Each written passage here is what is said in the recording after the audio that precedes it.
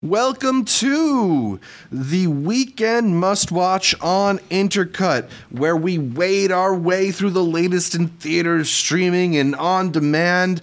I am your co-host, Zachary Shevich, and joining me, he will not accept a life he does not deserve. It's Arturo Zurita. Zach, we have so much to discuss. I feel like we've been gone 2 weeks because... Well, we've been gone 2 weeks. We had the whole South by trip that we did in order to catch up on all those movies, which we will later on this week. But Zach, how you been? It's been a minute. Yeah, I've been okay. I got a little bit of a flu during the time that you were at South by, but it's okay because can stay home and then watch some movies. It wasn't the bad flu. It was just the regular flu. I got my flu coming I'm doing back okay home. now.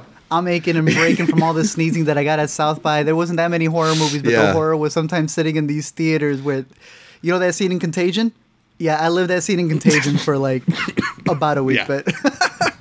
Yeah, I mean, it isn't really a true film festival experience if you don't pick up some bug while you're there. I feel like every long film festival experience I've had, I've gotten sick at some point in the experience. And unfortunately, it seems to happen to me when I do the virtual film festivals as well. But yeah. What do you got sitting next to you in the virtual film festivals? You're going to have to ask for vaccine IDs in your own home. You're going to be worse than the Disney debut contracts you got to sign. I'm going to do the vaccine check at the door.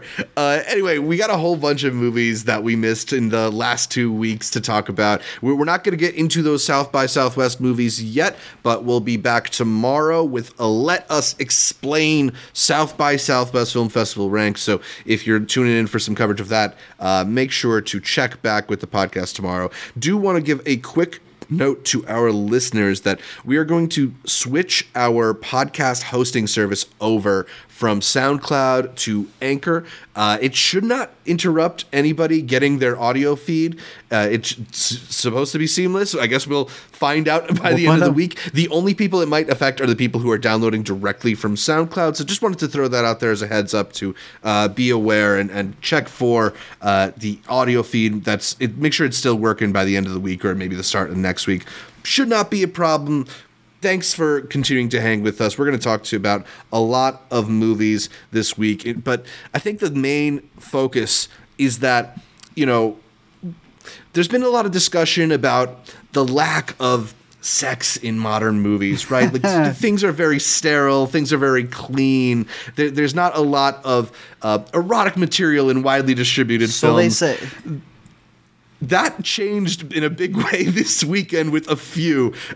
Which lusty film do you want to start with first? Should we go to X? Should we go to Deepwater? Should we even go to Turning Red? I don't know which way you want to start this, but what have you been watching, Art? Yeah, let's start with theaters and then we'll take it to streaming. X premiered at the South by Southwest Film Festival. They were keeping things very hush-hush. I don't know how your screening had it, but when they came out, the cast and crew were like, please don't say a word about this. So this is definitely one of those horror movies where you want to go into it and experience it raw for the first time.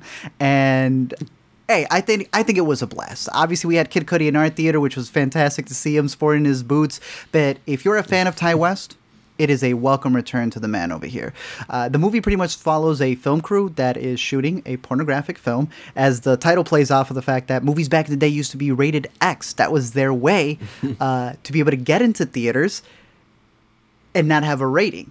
Before the NC-17 thing, so many movies were just like, screw it, we're just going to take the X rating and then just see if we can get away with it. Obviously, a lot of porn videos were made because of that. And so this movie is kind of breaking into that idea that one of the guys who's not really directing but producing the series or this film realizes that the home theater market is the way to go. And that's like a really big, one of the angles that the movie takes, that, the consumer is going to be able to get this directly to their home. X is in theaters, though, and it's definitely a crowd pleaser that I think you want to experience with an audience that's just like looking for a horror film that probably every 10 minutes something's going to shock you because it lives up to the X name. Yeah, I mean, it's doing this really interesting thing of kind of pairing all these horror elements with these more graphic, sexual elements in the pornography sideline of the story. And it does a cool thing where it's talking about these as it's sort of presenting them as taboos and as the types of things that get, that are treated as like, don't talk about them, don't mess with them. And I think Ti West is doing something pretty sophisticated in terms of how he's balancing those elements in his story, the craft work here. Like there's some kills here that are very surprising and very visceral in a way that like, I'm not a person who takes a lot of glee in horror, it being portrayed on screen, but even I got a bit of a like exciting jump from some moments in the film. He's a guy who really knows his way around horror, and for a while it kind of felt like he was not necessarily working at the level that he had developed a reputation for. This is definitely a return to form, and I think it's a very exciting movie with a really fun cast. I've listened to some interviews where he said he really wants you to kind of fall in love with these people before things start to turn horrific, and I think he gets a really good job of like getting you into their story, getting you into their dynamic, cast the roles really well. I really love Brittany Snow in this movie. Producer. Jenna Ortega, who's becoming like a new rising scream queen. It's certified already, Zach. I don't have to wait any longer for that. She's certified on that. She killed it in this movie. Absolutely. I have a question for you. Do you think, with the shock that the kills have, on a rewatch, once you have that factor gone, do you think it still lives up to the hype? Because that was one where I was like, all right, I like where the story's going. There are some elements to it where it's very deep in terms of what it's trying to say about sexuality, getting older, all these different elements. The entire thing is an homage to a bunch of horror movies that came before it. Do you think it loses a lot of its steam on a rewatch once that shock factor is gone? It's those other elements that you talk about that I think would maybe make it rewarding on a rewatch. I think there are some really interesting things they're saying about sexuality and desire and the deteriorating bodies and also just the idea of that deterioration and that inability to be our full selves as a thing that is horrific, right? Like it's not just that the killing is horrific. There's a lot of other horrific elements at play, and I think it's really well crafted. I think those are the things that I really respond to. There's a couple like Chekhov's gun type of things where they'll introduce an element in the beginning of the film that shows up at the end that I think just are very rewarding payoffs that you get when you actually think about how you craft a movie like this. I really enjoyed it. It's not necessarily like gonna be one that I think of when it comes to year-end lists time, but I think in terms of a mood and in terms of executing these different set pieces, it's just very well done. Stay for the credits. Turns out he's got a much bigger story planned for the X universe. Zach said that he talked about you loving the characters. Yeah. Well, he's got a lot more in store. So there's a lot more to say with spoilers. I'll probably be making a full of me on it because I was counting all the homages. I was like, I see that one there. I see that one there. I think he did a really good job with it. Yeah, I dug X. Where should we go next? You want to talk about the Adam Project? I did not get to catch this Netflix one. blockbuster. Look, I'll say this. Yeah. Alina's sister had texted her and goes, why is Ryan Reynolds everywhere? She got hit with this. She got hit with, I forgot, 6 Underground is planned. The Red Notice, Free Guy. It's unbelievable. Yeah. Does this live up to the original IP that this man continues to push? I don't know, man. I mean, I was very not into this movie at all. I know there's a lot of people who really enjoy it, but I just found it to be the...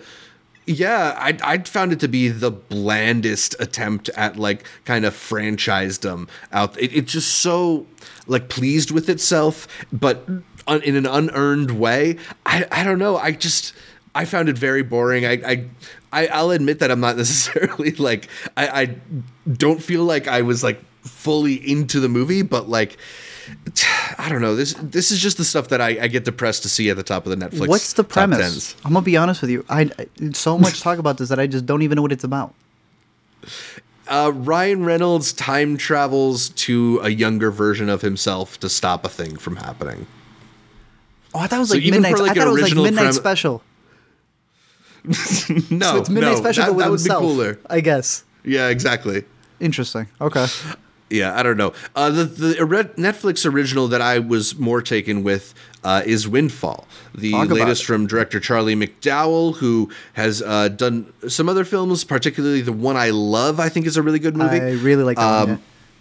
Yeah, and this one is a pretty cool kind of limited thriller, a very kind of gingerly paced but tense movie, a three-hander with Jason Segel, Lily Collins, and Jesse Plemons, with Jason Segel starring as a man who breaks into a tech billionaire's home when they show up and things start to go sideways.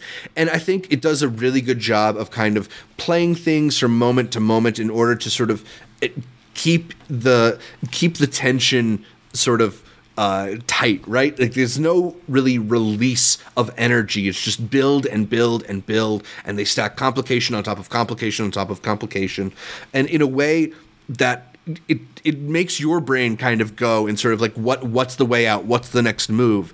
And I think movies like that can be really engaging. It's elevated by what I thought were really solid performances from the three actors here, all of whom I like quite a bit, but I think it's cool to see them in maybe a little bit different than a mode. Jesse's got a little bit more of a cockiness to him than I associate with his screen work. Jason Segel, I think there's a toughness there too. Yeah. And then Lily is also surprising, especially towards the end of the film. I really enjoyed this one. I thought it was a pretty solid thriller. Okay. This one we had gotten early. I was at Sundance, so I did not. I'm still playing recap on a lot of these little tiny ones over here. This is top of my list because I don't know if you pulled it up, but definitely would recommend. Jason Segel was in The One I Love, right? If I'm not mistaken. No, that was Duplass. Duplass. Okay, that's the one that also takes place all in a house. Highly recommended. Is one of my favorite endings of I almost wonder if they were shot at the same house. They kind of look like the same house. Could be. All right, I have this one on my radar. Yeah, I would definitely recommend Windfall. Should we talk a little bit about some of the Disney Plus movies, starting with Cheaper by the Dozen? The Disney Plus original movies. This is one that deserves it. Not the one that we'll be talking after the fact, but Cheaper by the Dozen is the... a lot of people were thinking it was a remake, but it's really a remake of the remake, because the originals that a lot of people know, the originals, were also a remake from back in the day. The difference being is that those actually felt like theatrical movies that you could take the whole family to see. Yeah. You could feel the Disney Channel originalness, I guess, the Disney Plus originalness in this one. I try to not be too harsh to kids' movies because I think generally people are like, they're made for a different audience than the audience who typically reviews it. But even then, there's just a lack of cohesiveness here that almost made it feel, like you said, not like a movie. Like I almost felt like it was 3 episodes of a TV show kind of stitched together. In a weird way, where like Gabrielle Union's off on her little island dealing with the different Mons, and Zach Braff's on his own island dealing with the sauce company for some reason, and then there's these weird unrelated kids stories. You gotta combine it, Yeah, like there's not enough scenes of like just the entire family also for a movie like this. I think that's one of the things that you made those original films more enjoyable, is just the bigness of them, and there was not that. It didn't feel big in that way. You also had a much better cast with the original. No offense to the cast of kids in here, but it really is Gabrielle Union and Braff who are really carrying the movie. And I don't think it's a bad story. You know, they tried to get into some things, especially with it being a biracial blended family. But you don't really fall in love with the kids, because the kids really do feel like you're going to be the goth kid. You're going to be this kid, that kid, the one who has this taste. And I felt like in the original, you really... I keep calling it the original. In the Martin one, you actually Steve Martin one, Yeah, you actually felt like these kids had personalities to them. And with it also even having a sequel, I think you were able to live with the family a lot more, and you could feel the scope of the house and the ins and outs of it. I agree with you. I think that they're also working on a miniseries for this, but look, I just don't like the cheapness of it. Exactly, and it's a shame because I actually do, like you said, feel like Zach Braff and Gabrielle Union are really charming in this. Like they are way better than the material they're given, and I can just imagine a. Yeah, that's the thing. I can imagine a better version of this, but all the performances are like very child actory, right? Like they're all broad and big and not. They don't feel like people. You could hear the director saying, no, like this, right before a kid comes out on screen. But, it's not the worst thing. Like you said, this is really meant to be that movie of the week, the movie of the night that Disney Channel's, or I keep calling it Disney Channel, but it really is. Disney Plus is now the new Disney Channel. And you know what? If that's what it's going to do, that's fine. But do not treat other movies like this one right here, okay? You cannot be relegating, is that the word? Pixar to just being another thing in your catalog. It is very upsetting to see that. Turning Red is so cringy in the best way possible. I know that, look, again, even Alina's little sister was saying, did you hear about this Turning Red controversy? I did not know it was that big. They were talking about it at South by. That's when I was texting you. I was like, someone get fired off of this Turning Red controversy? Look, people were turning red for Turning Red. I was turning on in the middle of South by to catch this because I needed to make up my own opinion. Charming, dude. Is it cringy as can be? 100%. But I loved the intricacies of being able to cover this. You usually have a kid who hates their parents and wants to like break out. It's so interesting to see a kid who really loves spending time with their mom, but is also trying to find their own path. Yeah, like the whole idea of not necessarily being old enough or mature enough to know that your parents aren't always right, and how scary that can be to kind of go out of that bubble, that zone of comfort. And I think that's a really interesting story. I think it's presented really cool in this film. Yeah, I got to rewatch it in the time since our last stream, and it solidified it to me that this is my favorite Pixar film in quite a while, at least 10 years. Wow. I don't know if you were as high on it, but I just found it to be very, very charming. I also have been spending a lot of time with that soundtrack because the boy Ludwig killed it again. I don't know if you've spent any time listening to it. It's so good. It sounds like the Bruno Mars Finesse song just like extended into a score. Interesting. Okay, I'm gonna have to check that out because I saw that they kind of like animated music videos for the boy band as well, which that's what I'm talking about. Billie Eilish, Phineas O'Connell, actually spread it out. But no, that's really interesting. I know there's also a behind the scenes making of the Beware the Panda, I think it's what it's called, on Disney Plus, which I appreciate because usually, and I don't know, this may be indicative of something else, they give you that Marvel show and then you got to wait like 3 weeks to see the making of thing. They gave it to you both at the same time, which I appreciate. It also makes you feel like, damn, they're really dumping these Pixar movies. They're just ready to get rid of it. Here's that. Here's the behind the scenes. All right, call it a day. I think it's very disappointing to see how they're dumping a lot of these. I know Pixar, the Pixar employees got together and wrote a letter. I don't know what that's going to do. Disney's just treating them like the Pixar lamp and just stomping on them. They don't care. You told me that literally only one theater was playing this in New York, so... Yeah, I think they're basically doing a Oscar qualifying theatrical run in New York and LA where it will play in one theater in each city for a week. And that's basically like the minimum you have to do in order to be eligible for Best Animated Feature. So at least it will be eligible. But like this would be a delightful film to see in a theater. So it's very, very surprising, like especially considering the lack of big theatrical releases this week. I mean, like it felt like The Outfit was the biggest movie in theaters this weekend. There hasn't been like a right. It's I don't know. Say I think bizarre. There hasn't been like a family film. They're not going to go see X, or The Outfit. This would have been the perfect time to have released Turning Red, and Turning Red would have come out last week when families weren't going to take their kids to go see the 3-hour The Batman. So it just makes no sense for me. It makes no sense to have a company that's trying to be so forward and push, representation, and then they're like, yeah, let's represent this over on our streaming service. It's a Pixar movie. Treat it like a Pixar movie. Getting just briefly into the thing that you were mentioning, there was those reports of the Pixar employees writing a letter to, I think it was Bob Chapek, and bristling at the company's recent political stances in terms of donations. Disney has sort of tried to pedal that back, and there's reports that Pixar. Keep going. They restored a same-sex kiss to the movie Lightyear after this employee protest. And it's funny to me because I feel like a lot of people are talking about this as like this win for equality and this triumph. And I think the bigger story is like Disney censored a same-sex kiss, right? Like this was in the movie, and then some executive decided they were not allowed to do this. No, bro. I'm going to tell you what happened.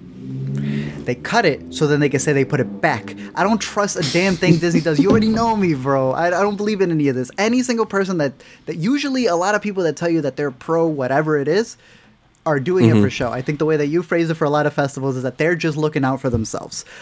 I don't buy a lot of this. I want to hear from the people who are working on these things, and if they feel represented, then they feel represented. And for Pixar, I think it's really bogus that a movie that big, and also a very Canadian movie, a very international movie, gets put here. You don't get a plus from me on this. Absolutely. All right, so sticking with Disney produced movies about lust, I guess, if that's what we want to go with. A much more erotic version of it. We're going into Adrian Lyne's first film in 20 years. It's a doc, right? And unfortunately, it feels like it at times. Did not get the theatrical run, but maybe that's best because I don't know if I want to hear people around me for different moments in this movie. Let's talk a little bit about Deep Water with Ben Affleck and Ana de Armas, the ex-lovers turned exes. A love story with some dark elements to it in terms of some cuckolding and some potential violence. I think it's a pretty slow burn thriller, but by the end it does get into some pretty thrilling aspects and gets a lot more intense. Did you enjoy Deepwater though?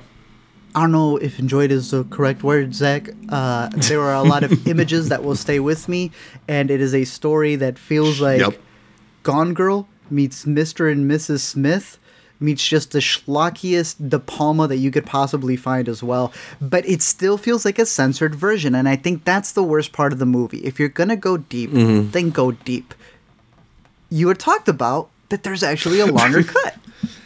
Yeah, so if you paid attention to the release when it was scheduled to be a theatrical release, it was supposed to be 2.5 hours long, even a little bit longer than that. And the version that's on Hulu is a little bit shorter than 2 hours long. So there's just 38 minutes of that movie sitting on the cutting room floor. And, I don't know if like J-Lo got to the editors or something like that, but I want to see all of it, right? Like, Adrian Lyne hasn't made a movie in 20 years. Just give it to me. It's what I don't understand is, like, Disney is clearly not putting a lot of effort behind this. It hasn't gotten a big marketing push. They're just kind of throwing it on Hulu for a weekend. Why not just give us the full version, the uncut version? Like, what's the point of censoring it? Like, aren't you going to get more people talking about it if it is the crazy version of this movie? And this is the second project that we're dealing with Ana de Armas getting cut, because there's also that Marilyn Monroe one for Netflix that was turned in as an NC-17. The director refuses to cut it down. Give us the whole things. In the era of streaming, that's what we're here for. That's why they split, right? Disney Plus and Hulu, so that you could have the adult stuff over here.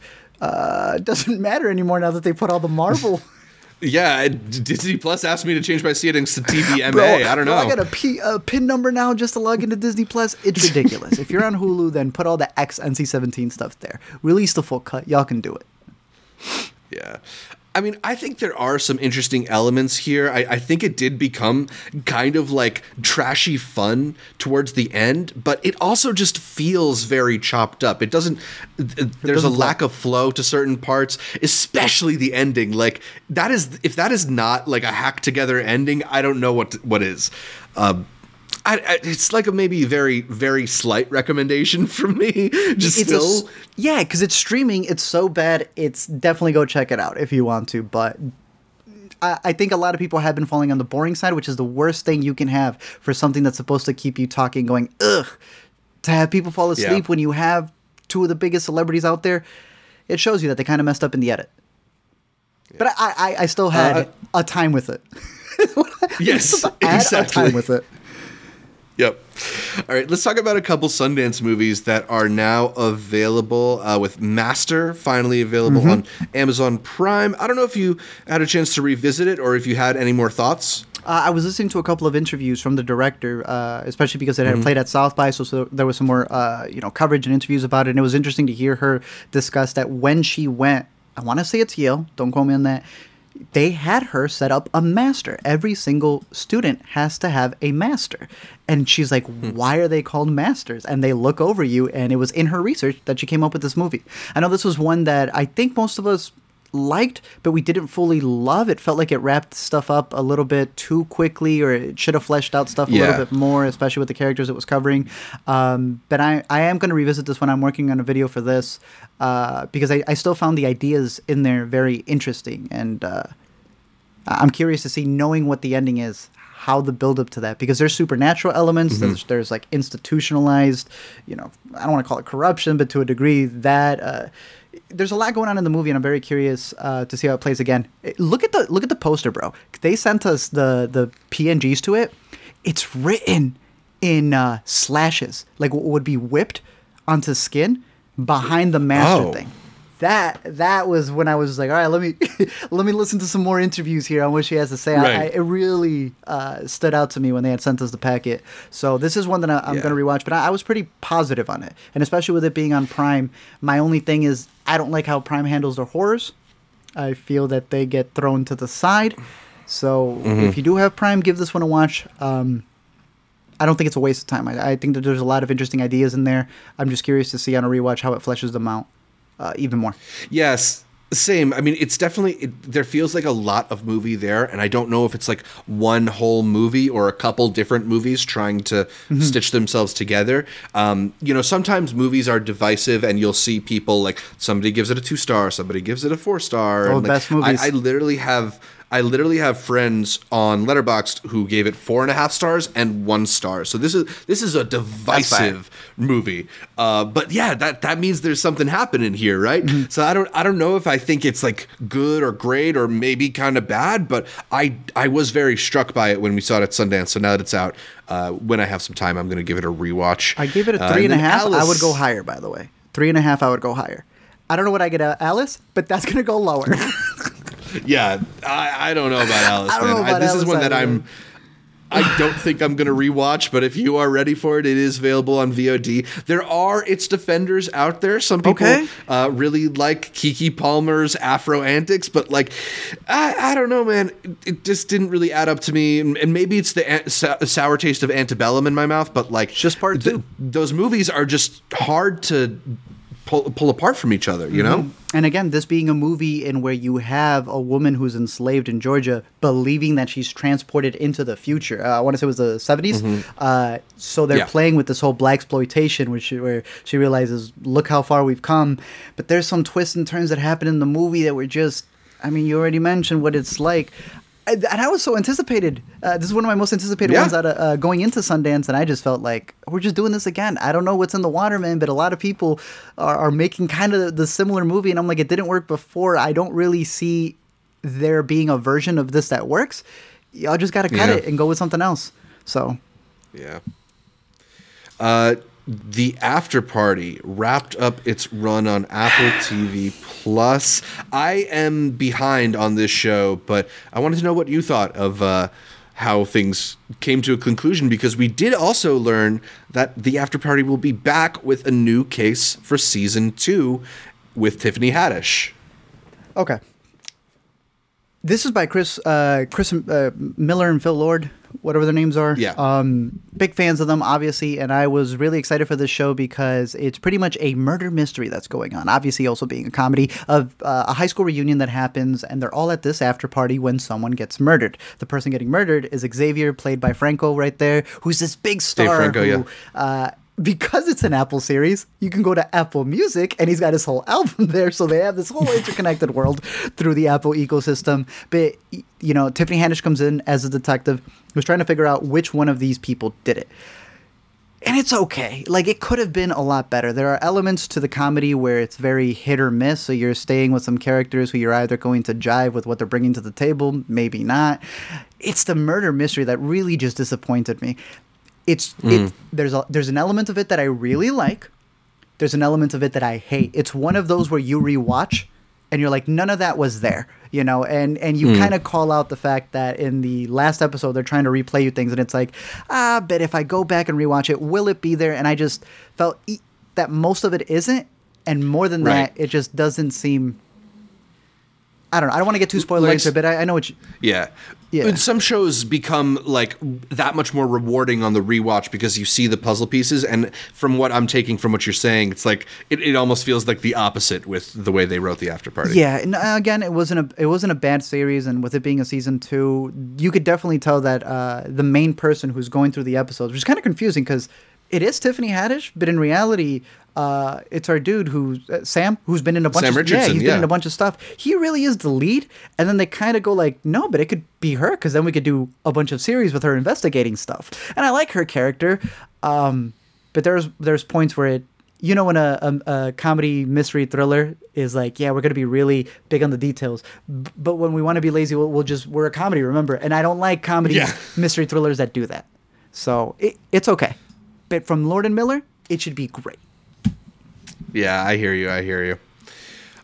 There's another show that I wanted to mention that popped up on Netflix. It's Human Resources, the Big Mouth spinoff. I've talked about the merits of Big Mouth on our podcast before. I think it's a really fun time because it has this just very silly energy, and there's so many of my favorite comedians who show up as different voices. It's just one of the best joke delivery machines, I think, on TV right now. So, like, I had some interest in the Human Resources TV show, although, like, that's never really been my favorite part of Big Mouth, are the monsters and whatever that they created. And I think the show showed me why. It's like, I have no real investment in the inner workings of a fictional office place for hormone monsters and stuff like that. Like, it just sort of feels untethered to anything important because they are so far removed from the humans that they're, you know, controlling or manipulating or whatever. In fact, like, I think the thing that really resonated to me is that the moments in Human Resources that I enjoyed the most were the times that they actually spent with human characters. So what's the point of the show that takes place in the monster world if that's all the least interesting stuff? I don't know. It felt a lot of like rejected jokes from Big Mouth. I mean, Big Mouth is on its like 5th or 6th season now. So I don't know.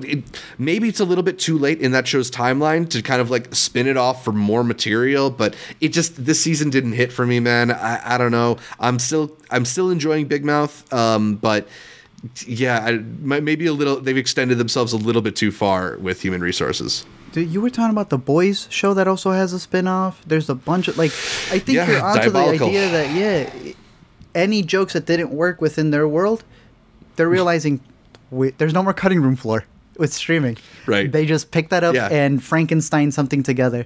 They sent us this early. I put on one episode. I know it's dumb to say that Big Mouth it's a good show. It's dumb to say that it's also very loud. This was nothing but loud, so I didn't get to finish it all of the first episode. So I'm gonna take your word for it, since you're the bigger Big Mouth fan, and this felt like just nothing but loudness. So it's out there though. Everything's gonna get a spinoff. Yeah, everything is going to get a spinoff sooner or later. But that's about it for what we've been watching. We're going to talk about the latest happenings in the entertainment industry with our yay or nay. So if you have any questions about what's been happening out there, feel free to send us your questions. We'll talk about them. But there's a whole bunch of interesting news that is worth talking about. I think the biggest bit of concern for us streamers and watchers and, you know, people who are paying for different services now is the news that Netflix may be cracking down on password sharing. Apparently they're looking to deter account sharing from different households. So a lot of ex-girlfriends, ex-boyfriends, ex-whatevers are going to lose their access. I don't know what you feel about this news, but it is the latest in a bunch of decisions that Netflix has made, which kind of feel less user-friendly than you'd like for a service that keeps canceling shows that people like. I don't know, man. This combined with the big price increase, I'm seeing more and more people talking about canceling their Netflix accounts, and I don't know, that stock. we talked about their stock back when we were in Utah, and it keeps going down. Look, I think it's bad. I think they're scared. Like, obviously, it's an issue from the consumer perspective, so we'll talk about that first, but it seems bigger. I don't understand how they're going to do this because people watch Netflix at work. People can travel. People can do different things. I'm sure that they have their ins and outs and they have our patterns of ISPs already written down, but it just seems like something that's going to be more of a hassle for people. And look, people are people. They're going to find another way around it. They're going to find ways to still be able to password share. To me, it shows me that they're scared. This is the first time they're really they're always saying it. This is the first time they're actually pushing it. One of the other news that we had was about NBC cutting their ties with Hulu because they're like, we have Peacock. Why would we need Hulu? And Hulu's like, we just stole the stuff from Netflix. We just stole the Marvel shows from Netflix. So Marvel or Netflix must be really scared in terms of content. I think that they are worried that at a certain point they will not be able to continue to flex this idea of having a movie per week, all these shows that they have. Mm-hmm. That's what I see here, and that's what worries me the most. You and I just did a whole bracket with streaming services with Movie Files, shout out. And I think in 2 years' time, Netflix is going to look really scary when all of these other services don't want to have a movie on Netflix because they have their own streaming service. I don't know if there will be enough Netflix originals because Netflix originals still need to be made up of actors. And if those actors have contracts with somebody else, with Disney, with Universal, I think it's going to be looking down for Netflix just like their stock is. No, I mean, that's the thing is like with all these different services kind of like they're closing the doors, they're raising the drawbridge, right? Mm-hmm. They're not licensing out their different content. Netflix is really going to have to rely on their own stuff. And that's not a great thing for Netflix because, their number one show today is It Cake? The game show. Based on the Twitter trend from 2 years ago. And it's just like it's not hitting like it used to, all right? Like it's not hitting like it did in the House of Cards days. I don't know. To me, I think this is also an indicator of how scared they are about the lack of increasing subscribers, right? Like they had this big boost right at the start of the COVID pandemic because everybody was home, and their growth since then has slowed. And what's one way to try and grow the number of subscribers? Make more people get an account in order to use Netflix. And, so, if that's what they have to do in order to increase their subscriber numbers, I don't know. I don't know if that's a long-term strategy for them. It's gonna be bad for them. I am worried for them. Yeah. Do you want to talk any more about the NBC decision to remove their programming from Hulu and cutting stock? Besides people now needing an extra service, if you don't already have Peacock, if you've been used to watching those NBC shows there, it's going to really suck the fact that you now have to get another one. I don't take for granted the fact that we get to do this for a living. People do not have every single streaming service. That's not how it works. Right. And, broken record to say we went from these bundles from cable and now we kind of need streaming bundles over here. It's going to be interesting to see the stock change, though. I know this is the nerdy part, but we were kind of discussing that. If NBC removes their stock, that means more of Disney. That means more of maybe another company coming in, and that also changed the landscape of streaming. So I don't know. We'll see. Yeah, I mean, I think there might have been a deal in place where NBC was supposed to get rid of their stock by like 2025 or something, but they basically decided to do it sooner. And I think it's really a sign that they are maybe worried about Peacock, or maybe they just don't want to do any more favors for a Disney, what will ultimately be a Disney-owned service, right? It is already, we haven't seen the growth of Peacock that I think a lot of people at NBC might want, despite all the original programming they have, despite all the sports that they have. It's still just not like considered one of the major players. Even the fact that they got stuff like The Office and Parks and Rec, like that hasn't really made it like a must subscribe thing. Not yet. They're working in the background, bro. They are. I don't trust Peacock. They are, and look, I also think, like, as somebody who tries to bring up TV comedies as often as I can on the podcast, like, no network is doing TV comedies better than NBC. Yeah. They have a long history of it. The catalog is unrivaled, and they continue to put out really interesting shows. Shout out Grand Crew. So no, Grand Crew's on Hulu. I have Peacock. It won't be anymore. I have Peacock, bro. That was what I was telling you, because I thought it was the Quinta show, the AP Bio, but that's ABC, so they're able to. Yeah, exactly. Okay. I guess another one to add here was with Warner Brothers and Discovery. are starting to do a bundle first. They announced their merger, yeah. And I guess they're going to be doing a Discovery Max, a Discovery HBO. Yeah. I prefer the two things combined, but it's going to be interesting to see all the grandfathered people finally get the knock on the door like I am. I just feel it. They're going to boot us out of our grandfathered pricing, and I think that's kind of bogus. Yeah. But yeah, that's the real interesting thing to see is like, yeah, they're going to be combining the services, which is going to bring in a lot more subscribers because a lot of people are on Discovery Plus. What will the price ultimately be? And how, like, at what point are we paying cable box prices just to do what HBO Max and Netflix? That's worse. And how than ugly cable, is right? the platform going to look now that you have not HBO stuff, but here's all your HDTV or whatever else is on Discovery? Yeah. It's about to change really, really quickly. Got some questions in the comments. Some people were curious about our thoughts on Rachel Zegler apparently not being invited to the Oscars. Not sure if you had any thoughts on this because there have been a lot of reports of the different presenters and different people who will be part of the Oscars ceremony. It has been a little bit messy. I mean, they announced today that like Tony Hawk, Shaun White, and what is it, Christian? Not some other extreme sports dude are going to be presenters at the Oscars, and it's a little bizarre that you'd go to Tony Hawk before the star of West Side Story, but that makes no sense. I don't know. Well, my only question is what's his name going to be there? Ahead. If they're allowing the rest of the cast to go, why not the lead of the movie? I personally feel that if it's not any movie nominated for Best Picture, everyone should be there. Mm-hmm. Who is taking up these seats, Zach? I want them, if it wins Best Picture, for them to all be there. Yeah, exactly. I mean, you kind of want them to show up all on stage and everything like that. And I don't know, it's definitely surprising. I don't know. I don't like to criticize the decisions behind some of the Oscars producing too heavily before we see what's actually happening. Yeah, right? Like I saw all these people. I saw all these people who are like, why haven't the Oscars asked Beyonce to perform? It's like, of course the Oscars asked Beyonce to perform. She said no. Why isn't she said no, probably. Like, there's reports now that she might actually be performing, but like, random Twitter user, you didn't come up with the idea to invite Beyonce. I promise you that.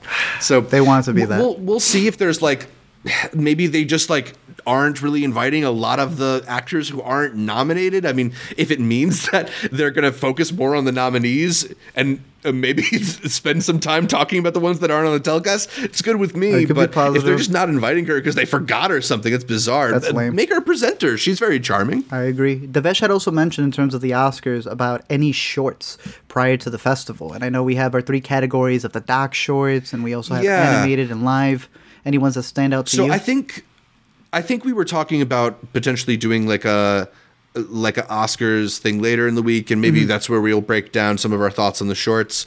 And also I wanted to get in my predictions later. So I haven't had enough time to dive in on all of the shorts. I saw some people in the live stream comments mentioning that one of the shorts is Netflix's Robin, which I think is the front runner in animated. I thought that one was very delightful. I think it's an Aardman movie, so it has that very cute animation style. So I definitely would recommend that one. What's the best one that you've seen of the shorts so far? I wouldn't say necessarily best ones, but I will say that if you have the ability to go on Eventive, recently they just did a Queen of Basketball stream that I was telling Zach about, in where it's produced by Shaq, and it's a very good short about a female basketball player back in the day who wasn't just great.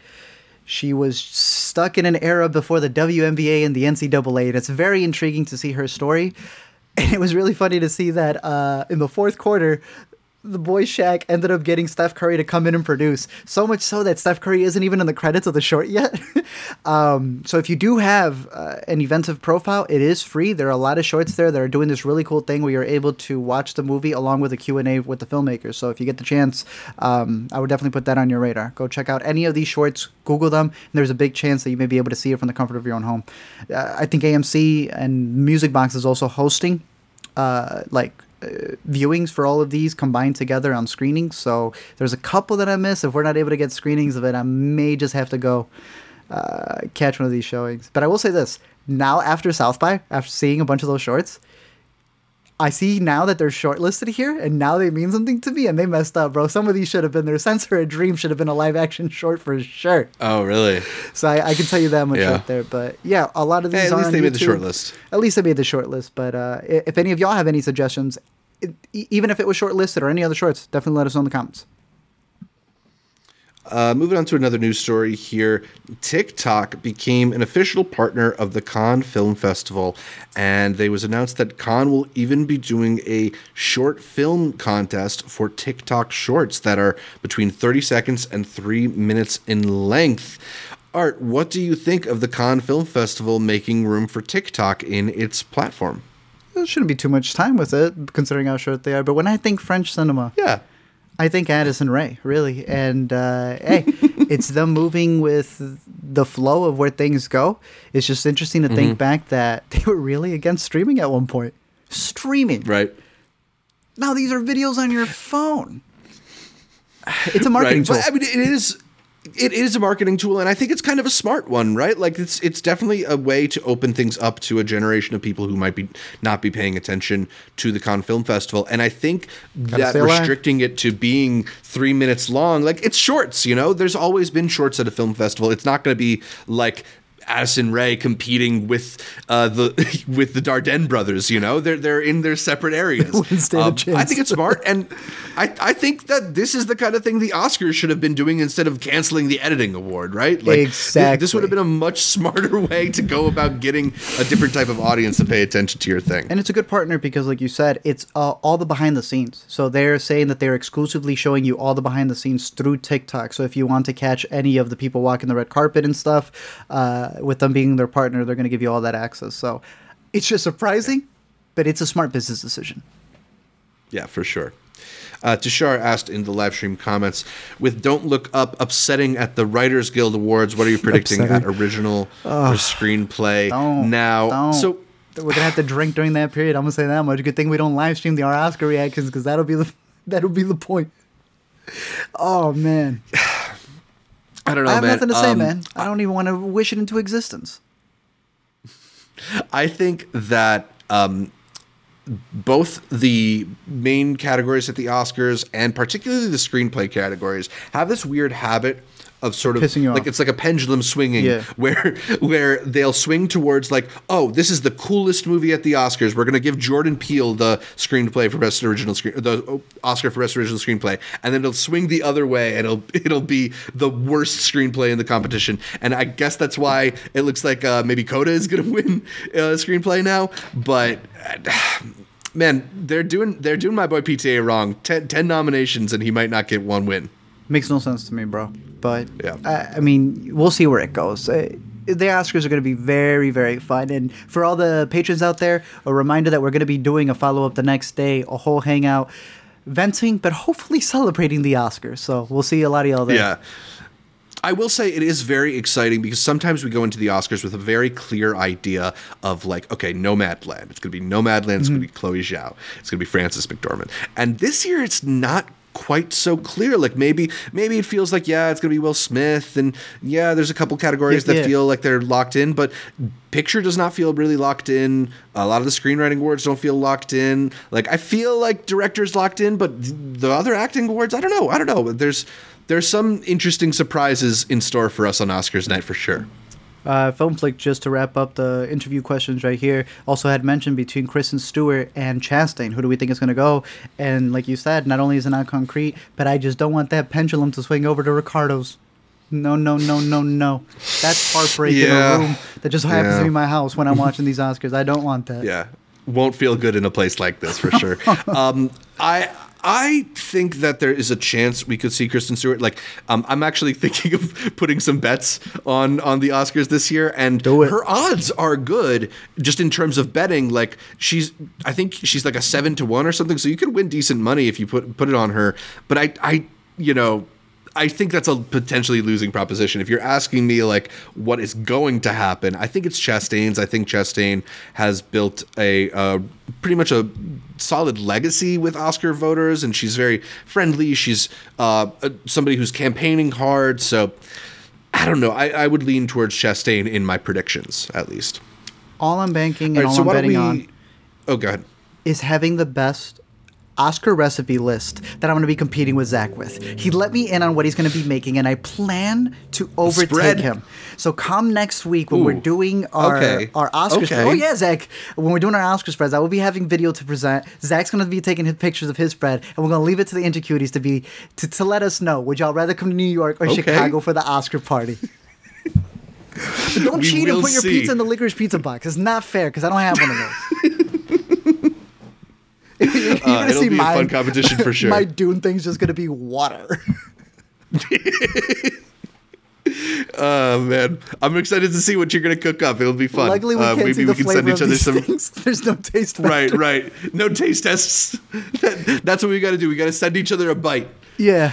It's just going to be AR. We'll see. Yassine in the live stream comments here also says, what do you guys think about the whole Coda versus the Power of the Dog debate on Twitter? Right now, it seems like most people on Twitter seem to be gathering around the idea that it's going to come down to either Power of the Dog or Coda for Best Picture, because Power of the Dog has won the most precursor awards. And if you are the kind of person who looks at the previous winners and what their track records were like, more signs are pointing to Power of the Dog. But there is a lot of momentum forming around Coda with its ensemble win at the Screen Actors Guild Award, with its Writers Guild win, with its Producers Guild win. So there's all these people who think that it could come down to Coda. And it's also, I think, brought up a pretty interesting hostility between fans, where if you were a fan of Power of the Dog, you talk about Coda like it's the most simplistic Hallmark Channel, flimsy, cheesy, useless movie ever. And if you said it, are a fan of Coda, and if you're a fan of Coda, you talk about Power of the Dog like it's the most inaccessible, pretentious, high-minded movie out there. So it's bothering me that it's becoming, Crips and Bloods or something. That's Oscars. That's what happens. And one of these movies is going to become a villain to some people. I don't want to see Coda as the villain because I think that's worse for its reputation. I think Power of the Dog can handle that. Power of the Dog can handle it. It's a movie that was bred for something like that. Here's my thing. It's the discussion. I think the discussions are so dumb.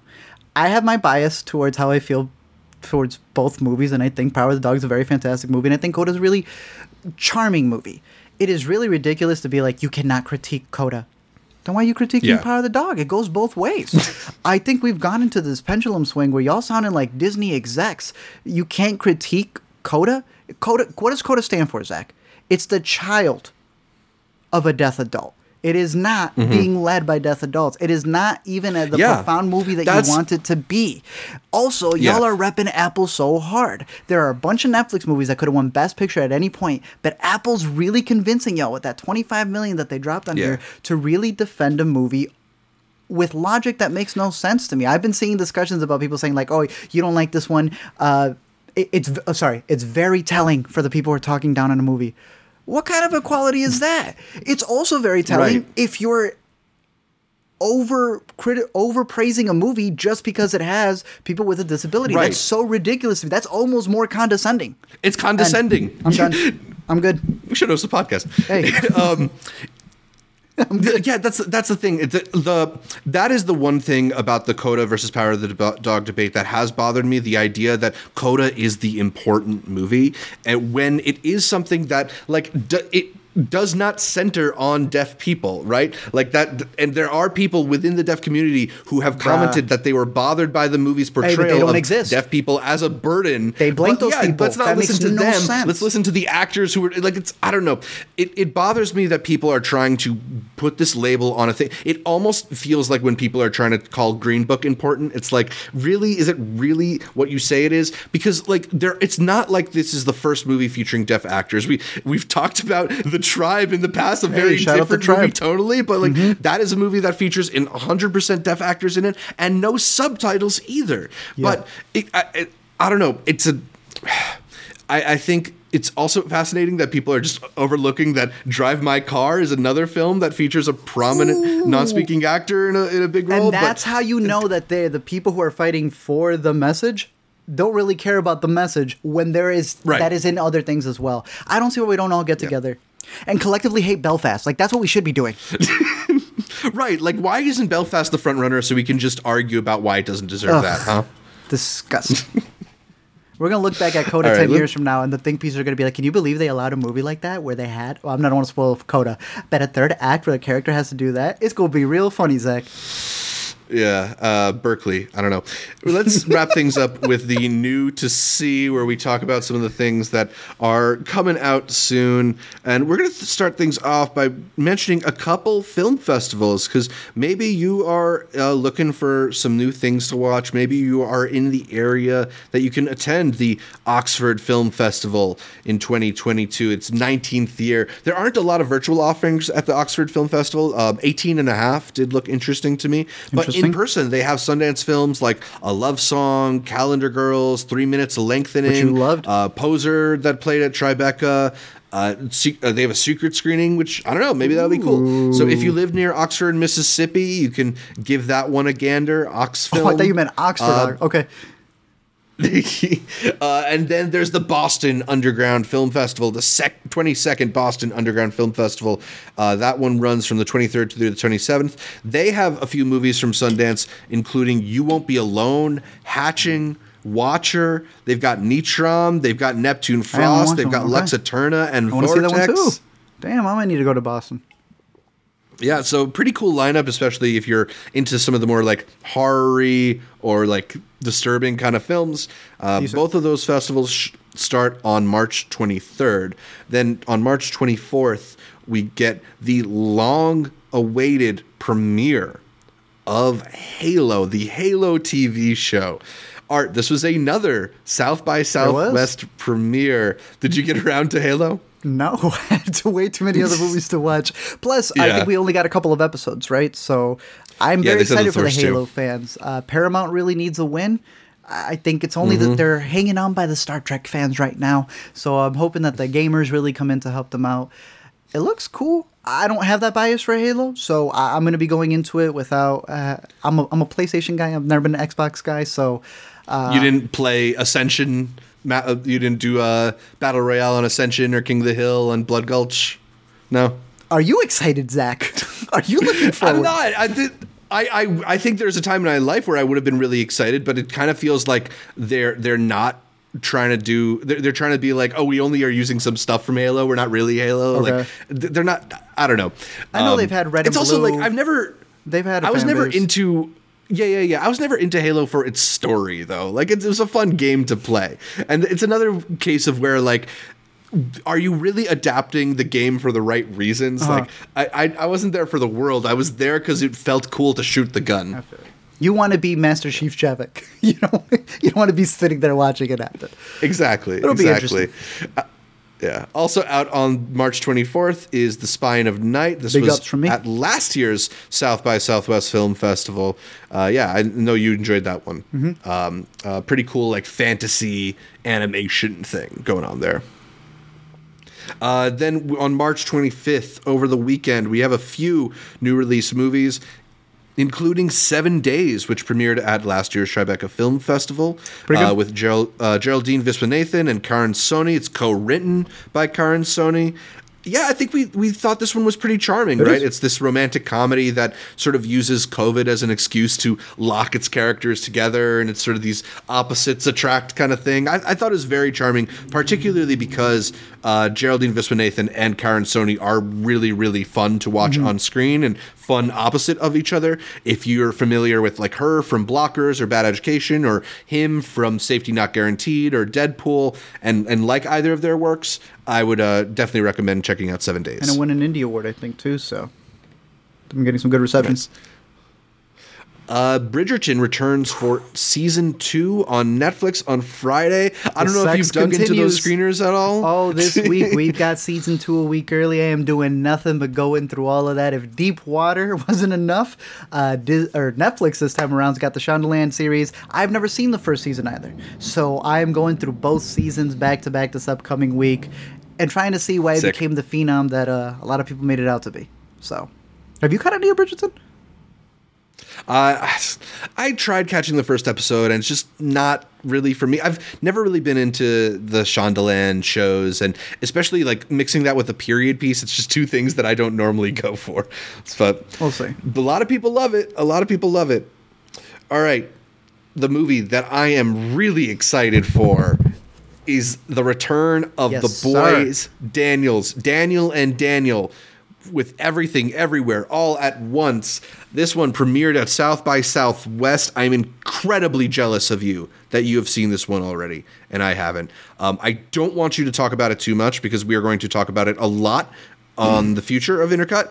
I'm seeing it on Thursday, but just tell the people how excited they should be. Is good.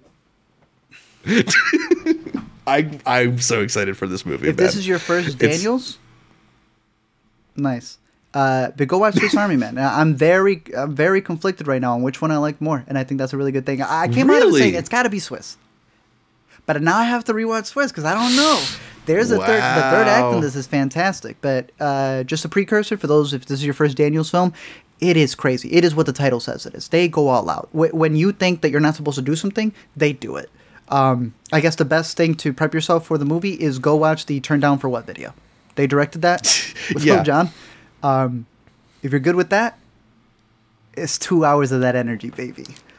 Yeah, I'm so glad you get to see it early because I know that they're doing a stilted release, but I had told Zach as soon as I came out of it, the best, one of the top 5 festival Q&As we've ever had. Bro, someone asked the question, what advice would you... It's the final question. What advice would you give to the whatever? Everybody groaned.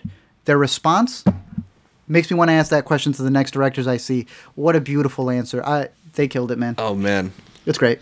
I'm so excited for these guys. I mean, they have so much exciting energy. You know, back when Swiss Army Men first came out, like I did a deep dive through all of their short film and music video work just because I thought they were such interesting people, and they had this unique perspective and style to their movies. And what's cool is you really see that they've grown from their short film work into their feature film work. Like they didn't change or abandon that stuff. It's the seeds are all there. It's them as adults like now. You said, yes, yeah. Watch the Turn Down for What music video. Watch some of their short films too. I think there's something, I forget the name of it, but there's something with sweating and I don't know. It was very funny. Okay, it's worth it. They're really cool. What else is out this weekend? The Lost City, another South by Southwest premiering film. I'm catching this one on Friday. What do you think? What did you think? Did you enjoy your time with Channing and Sandra? It's a cute little comedy adventure movie. They shot this during COVID, but they did shoot it on location over in the Dominican Republic. Got to see this at South by. It was dope to see Sandra there. Channing wasn't there. But yeah, I'd give it like a decent rent. You know, if you're going out to theaters, it's because you're going out probably for a date movie, and I think it definitely fulfills that. I didn't realize that Channing was actually supposed to be... I think it was supposed to be Ryan Reynolds again, so I'm actually...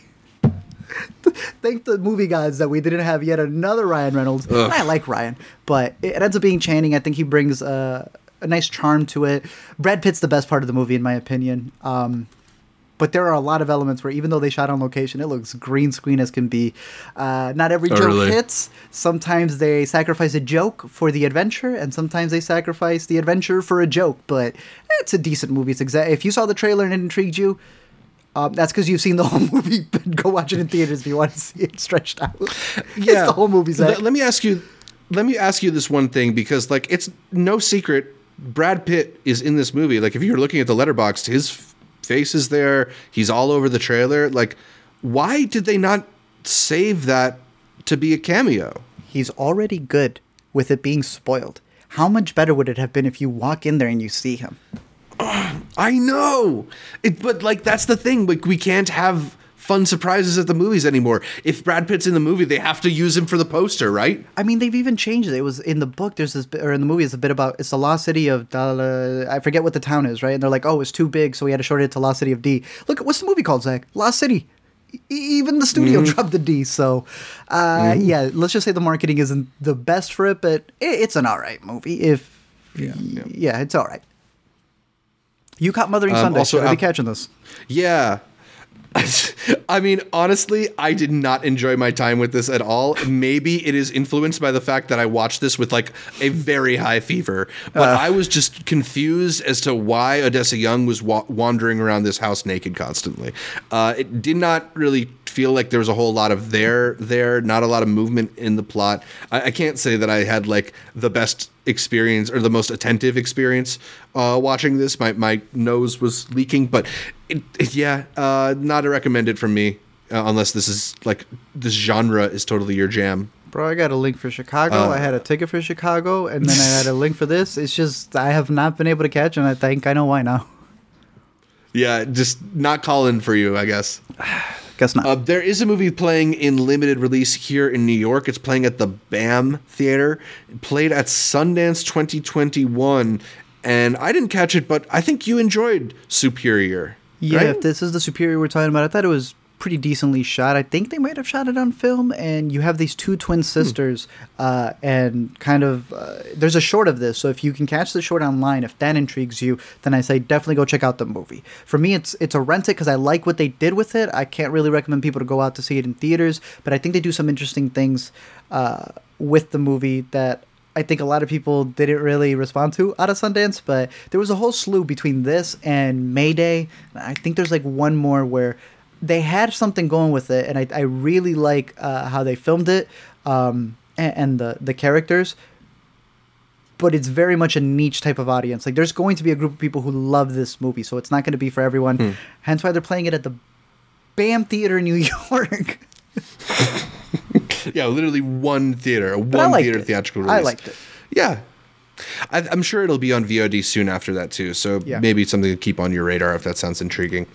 All right, let's wrap this up with some picks for the week. What are you recommending that the people check out at home? Hey, so many stuff in streaming. We were talking about so many sex-filled adventures. Well, let me give you one with nuns going crazy and being very sexually explicit. Paul Verhoeven's Benedetta. I paid for this movie. But now it's on Hulu for y'all to catch the craziness. If you're there and you're watching Deepwater and you're like, it wasn't crazy enough for me, well, keep on flicking through because Benedetta is insane. A crazy poster, all dealing with this nunnery where things ain't holy there. I'll leave it at that. I went into it as blank as possible, and it is a crazy experience, not for the faint of heart. I will repeat this again, not for the faint of heart. But if you want something crazy, go check this out. There were protests against this movie. You know what? Screw it. I know why. I can see why. You ever be like, I don't agree with the protest, but yeah, it's your right. Go for it. That's this movie. Over on Showtime, they have Violet, a movie that we really liked out of South by Southwest last year. Really good directing from Justine Bateman, in where everything is going on inside the mind of Olivia Munn. And she couldn't keep some stuff in her mind, so now the movie has just plopped over on Showtime, which also has After Yang. If you haven't caught After Yang, I heard that Showtime is kind of doing an SVOD, which means that it's not going to be on the platform for long. So I know some of you may have heard that it's on there, and you're like, it'll stay on there. Make sure you catch it before it leaves. So Violet and After Yang, two really excellent movies over on Showtime. El Planeta is now playing on HBO. A nice little black and white comedy that was at the bottom of my list about this mother-daughter duo who just literally, I don't want to say gyp people, but they always find a way to just make it by without having to pay things. There's tabs everywhere, and I ended up falling in love with it. It's over on HBO, so if you're, if you have the streaming service, best way to give movies like this a chance. El Planeta. And then my final one is one that I know Zach absolutely adored out of Sundance. And I told him, this is going to end up on the Criterion Channel. Just watch. I Was a Simple Man is a movie that defies everything we know about editing in our movies. It is it's too patient. The director called this a movie that goes with the movement of the waves in the ocean. If that intrigues you, then this is for you. I think it's a beautiful look at a Hawaiian man looking back at the history of his life. It's not going to be for everyone. I was vibing with it. I liked the frequency that he was working in. So Criterion Channel is the perfect place to have this movie. And if you have the Criterion Channel, if you have a subscription, then this is definitely going to be up your alley, I think. All right. Definitely some interesting movies there. I'd highly, highly recommend that Showtime duo that you brought up of After Yang and Violet. Like two excellent, excellent movies that Showtime's I would getting up there, put man. Yeah, my picks for the week. You mentioned to me that there's a couple movies that I enjoyed from festivals that are now available on Hulu. One of them being Captains of Zatari, which is this fascinating film about a group of young refugees who are recruited into like the soccer camp. It's kind of like somewhere between Hoop Dreams and something that's got fictional elements. I don't like maybe between Hoop Dreams and Bloody Nose Empty Pockets. I don't know, but I thought this was a pretty fascinating movie, and just in terms of sides of the world that you see in this film, it's very, very interesting. So if it's a subject that interests you, I would recommend that. I'd also recommend, if you're looking for a kind of charming romantic comedy vibe, Mark, Mary, and Some Other People. This one's directed by Hannah Marks, a pretty cool comedy about polygamy and just like what you're willing to go through for your other person. Mm-hmm. And I thought it was really led by these very, very charming performances from Haley Law and Ben Rosenfeld. So if that's the kind of energy you're looking for, I would highly, highly recommend Mark, Mary, and Some Other People. Although the thing to really check out this weekend that I know you left South by Southwest a little bit too early for is the return of Donald Glover and Atlanta. I mean, come on, man. That's always the best show on TV when it's airing, and we've been missing it for 3 years now. What's up with all these shows that have been off the air for like 3-4 years coming back? We're getting Barry soon. We're getting Russian Doll soon. We're getting Better Call Saul soon. All right, show me this poster. What do you got? So they had this little pop-up shop. We'll be talking more about it. I just want to show it to you right now. They had a whole pop-up shop at South by. Did not get to see the premiere, but I know Tushar was talking. Shout out Tushar. He was talking about the speech he gave. Got to go check that out. Some really cool posters that they gave out. They gave out straws. I'm going to show all this at the South by thing. But they had beans, Zach. They had Atlanta beans, coffee beans. And I know all the people who grab the beans, they don't brew beans. You know I'm a coffee aficionado. I'm so upset, man. That's so your if thing. anybody went to South by and has those beans, let me know. Yeah. I really want no guarantee on payment, but maybe send them to him, Art, if you're not a coffee Dunkin' drinker. Donuts. Oh man! Yeah, man, I'm so excited for the show. I think the trailer also looks awesome. He described chairs. it as a. There's so much. Yeah. It's so exciting. I mean, he described it as like a fairy tale season 3. I'm very, very pumped for more Atlanta. I mean, it is just one of the most ambitious and out there shows, and you never really know what you can expect from a new episode of Atlanta. So very, very pumped for that to be back. We're getting 2 seasons of Atlanta this year. That is crazy. What? Season 4 is coming out in like September, bro. How long is each season? I want to say they're like 10 episode seasons, and then it's done, and then no more Atlanta. I don't know. I'm gonna have to rewatch the whole thing. That Mr. and Mrs. Smith show better be good. That's all I'm saying. Okay. All right. I think we're just about done. If there's anything else you wanted to hit, I mean, we'll be back later this week with some thoughts on South by Southwest and some thoughts on the Oscar nominations, as well as maybe some films that we thought should have been there at the Oscar ceremony. So make sure to send us any thoughts you have on the Oscars if you want us to answer some questions. Also thoughts on South by Southwest. Not too late to submit your 30-second advocacy video. If you want to send us an email to intercutpod@gmail with a clip of 30 seconds or less talking about why you think X person should win an Oscar for X, or why Kristen Stewart deserves to win Best Actress. I mean, I think we already got a submission for Best Actress, but send us whatever you're passionate about. We want to hear from Inner Cuties, and we'll include some of your clips on the show on the next podcast. Yeah, we got some really awesome ones from Josh and Connor and people. So please send in some more clips before we put out that episode. But I think that's about all for this installment of the Weekend Must Watch. You can catch more from me, Zach Shevich, by following me on Twitter, Instagram, or Letterboxd at ZShevich. That's ZSHEV, as in Violet, ICH. And you can check out my YouTube channel at youtube.com/multiplex show, where I did a little bit of a breakdown of Sundance and navigating through 67 movies. So maybe you'll enjoy hearing some more of my thoughts over there. There we go. Open up those. All right, what about you? You can find me over at LME Explain on Twitter, on YouTube, on Letterboxd, where I'm trying to log as much of the stuff that I can as I'm catching up on everything. You've been doing well. I try, Zach. Everything a few from reviews from South by. I know, finally, right? I felt, why not? I'm here. Yeah. But yeah, and every week here on the Intercut Podcast. You can catch every episode of the Intercut Podcast on iTunes, SoundCloud, Spotify, whatever your favorite podcatcher is. I like Overcast. I think we'll still be on SoundCloud, right? Like, it's just the platform change isn't going to be that bad. I think it'll still be there. SoundCloud is canceled.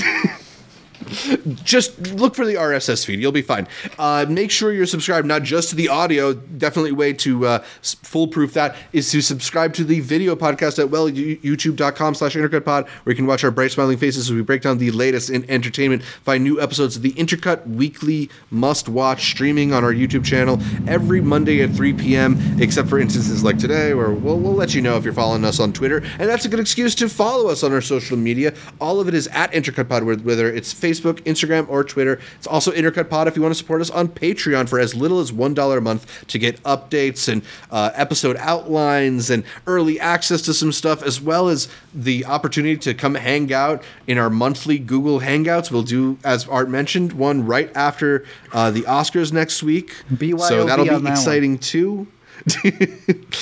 Please leave us a comment, like the video, and consider heading into iTunes to give us that much requested 5-star review. And follow us on social media to get updates throughout the week from Art, from me, from all the guests that we feature here on Intercut. Thanks again for tuning in, and until next time, invite Rachel Zegler to the Oscars. What are you guys doing? She's very charming. A lot of people like her. She's good on red carpets.